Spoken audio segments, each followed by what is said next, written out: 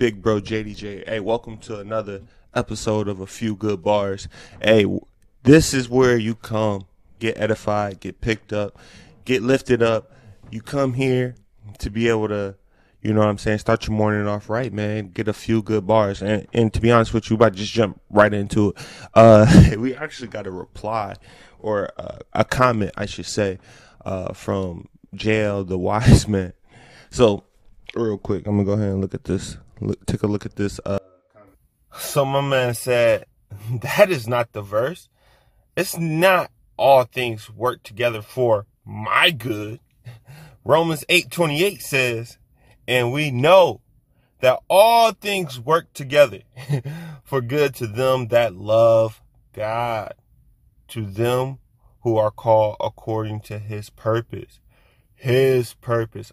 JL the Wise Man, right? He said that it's not my good, but it's for all things work together for the good of those that love God. So who do you think I'm talking to is the first question. Who do you think that I'm actually talking to and engaging this video with? Those who don't love God? Oh, I am talking to those who don't love God. Okay, if that's the case, then why shouldn't they hear about how good our God is for us? How does that not make sense? That those who don't know God hear about how much he loves us. It's called grace, bro. Man, bro. Hey, at the end of the day, I do want to let this be clear. I'm very, very, very extremely, I should say, diligent when it comes down to the word of God, bro. Like when it comes down to saying anything, jumping on this platform to be able to pick people up, I just want to let it be known.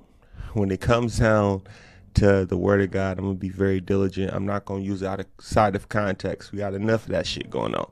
Like, one of the things I think the reason why we all need to be sharp in the word of God is because of the lack of context that's used in today. It's crazy. It's wild to me how much context is taken away from the Bible.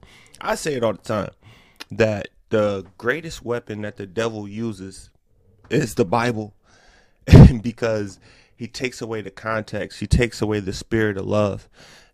There's a few times the devil is even trying to quote the Bible, but oftentimes it's outside of context. So in the same way, I'm gonna just keep it real with you. Hopefully this won't get viewed in a bad light, but anywho, so for example, right, and I do want to let this be known. Shout out to all my Jewish brothers and sisters out there. There's a lot of Jewish believers, bro.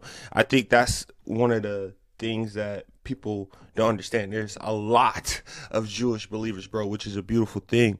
But oftentimes, a lot of the conflict and a lot of the reasons why people persecute the Jews, because oftentimes you will see Jesus versus the Jews throughout the Gospels. But the reality is that people got to look at the picture from a bird's eye view. Is that not only did Jesus have certain Jewish people that he opposed, but all the disciples were Jewish as well. So I think the thing is that people have to take that into consideration when reading the Bible. Is that basically everybody's Jewish, you know what I mean? Not everyone, though, because obviously you have your Gentiles, right? You have Jews and Gentiles, pretty much. But at the end of the day, all are under sin. That's what it comes down to. All are under sin. And so the whole thing is that the Jews will argue with Jesus because the Jews would quote Moses all the time. That's crazy. Like, or better yet, let me say this. Let me not say the Jews, because that sounds... But I mean, in reality, that's what they were, and that's what they're referred to in the Bible as. They're not referred to as names. They're referred to by that group. And the main reason why is because they're the original people of God, which is nothing wrong with saying that. It's okay. Whether if you a Jew or non-Jew does not matter. That's the reality. Whether if you're Jew or non-Jew, it does not matter. But the reason why it's depicted in the Bible that way is because it's like God chose Abraham, right? And Abraham followed God by faith. Abraham chose God. So Abraham is the originator of the whole Jewish lineage. Abraham. It all starts with Abraham. The reason why that is so important because he is the father of faith. That is our access. You know what I mean? And it's a beautiful thing because God even says, from these rocks I can make children of Abraham. Like the whole point is that even his very own denied him. All are under sin. And the reason why, and I'm scatterbrained. I'm scatterbrained right now. I'm messing up. I don't want to fall away from my original point. My original point is that you have the Moses who would take the woman that was caught in adultery. So peep game. So the leaders of the Jewish community at that time, right, would try to find Jesus in a fault, right? They're like, okay, where can we find him slip up at? So they found a woman who's sleeping with another woman's husband. So imagine this. They walking through the town probably. They're like, ain't that man married? Is that his wife? Oh, that ain't his wife? Oh, no. We got to get her. Hey, matter of fact, let's go ahead and take her to Jesus real quick and see if he's going to stone her like the law says. This is in the Bible, bro. This is in the Bible. So, and I'm putting a lot of color to it, but this is exactly what happened, right? So they then took the woman who was caught in adultery with another man. I mean, it's a sin with two people. Like, it's not like one person gets punished for the sin. It's technically should be both. It should be the husband and the wife, or I'm sorry, the husband and the mistress that should be getting stoned, technically, right? So imagine that you go from riding dick to being in front of Jesus, about to get stoned. Like, it's a crazy situation, but that's what happens. So they took her and put her in front of Jesus, probably threw her down on the ground. She probably ain't got nothing but a roll bone, or she naked, one or the other. She literally just got done. You think they let this woman get dressed? And no, bro, they probably yanked this woman up, shackled her up, threw her on the ground.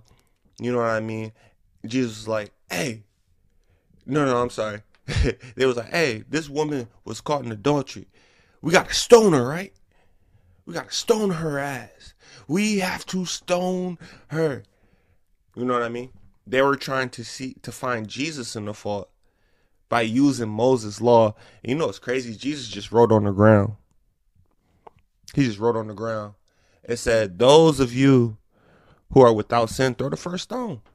Throw the first stone. Those of you, which one of you niggas who ain't got no sin in you or never did sin, matter of fact, you throw the first stone.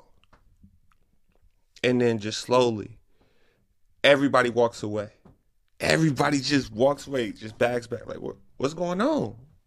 Oh, y'all niggas be sinning too. Y'all trying to find me in the fault, but you don't even look at your own. Oh, okay. So now that we put the mirror in front of your face, you don't want to throw the stone because one sin kills. One sin kills. Death is death. If you die of a heart attack, if you die of a car crash, if you die of excess eating, regardless, once you're dead, you're dead. However, the sin that you did that got you there, once you're dead, you're dead. So how can you then take another woman and put them in front of Jesus and say stone her? Nah, nigga, you need to be stoned too. So, and I think that's the ultimate picture of what God is trying to say to people. Like, stop looking at everybody else, bro. Everybody else's journey, everybody else's pathway. You judge no man. Look in the fucking mirror. Don't judge nobody else before the time. You look here. You look at that Bible. You look at God, bro. You focus on him, not anybody else. Like, And that's where we mess up, because it's crazy. Hold on, wait. Oh, we running over on time. Fuck it. We gonna run over on time. Hey, I'm only gonna go 2 minutes more. But I was just gonna mention this. The only reason why I'm going over is because this is important, right? In Romans, right? Paul mentions all the things that are wrong with the world in Romans 1. He's like, you got everybody. He's basically painting a picture of sinners. He's saying, people doing all types of crazy shit, going against their own bodies. Like, Paul is basically painting a picture of the ultimate sinner in Romans 1. Let me just give you that. And then in Romans 2, he tells them, he says, and if you judge them, you condemn yourself. He says, if you judge them, the worst, if you judge the worst, you condemn yourself. Understand that, bro. Condemnation is one of the worst things. Matter of fact, condemnation is the worst thing you can have in life. Jesus says, if he who don't believe in me is condemned already, why would Jesus beat a dead horse? That's you niggas. Like, it doesn't make sense. God says he committed his judgment to Jesus, and Jesus says, I judge no man. And if I do judge, it's righteous judgment. Hey, bro, like, and that's the thing. We think every judgment is righteous judgment. No, nigga, judge no man. That's the thing. That's the engagement. And can you judge no man, but ultimately just judge your actions by what you believe? Judge your actions by what you believe. Everything has a seed, a reason why you do it. It's a belief system. And if you can be able to attack that belief system, I believe you'll be able to change your actions. So, anywho, man, a few good bars, bro. I went over on time today. It's all good. I kind of want to go a little bit longer, but I can't. I ain't got all day.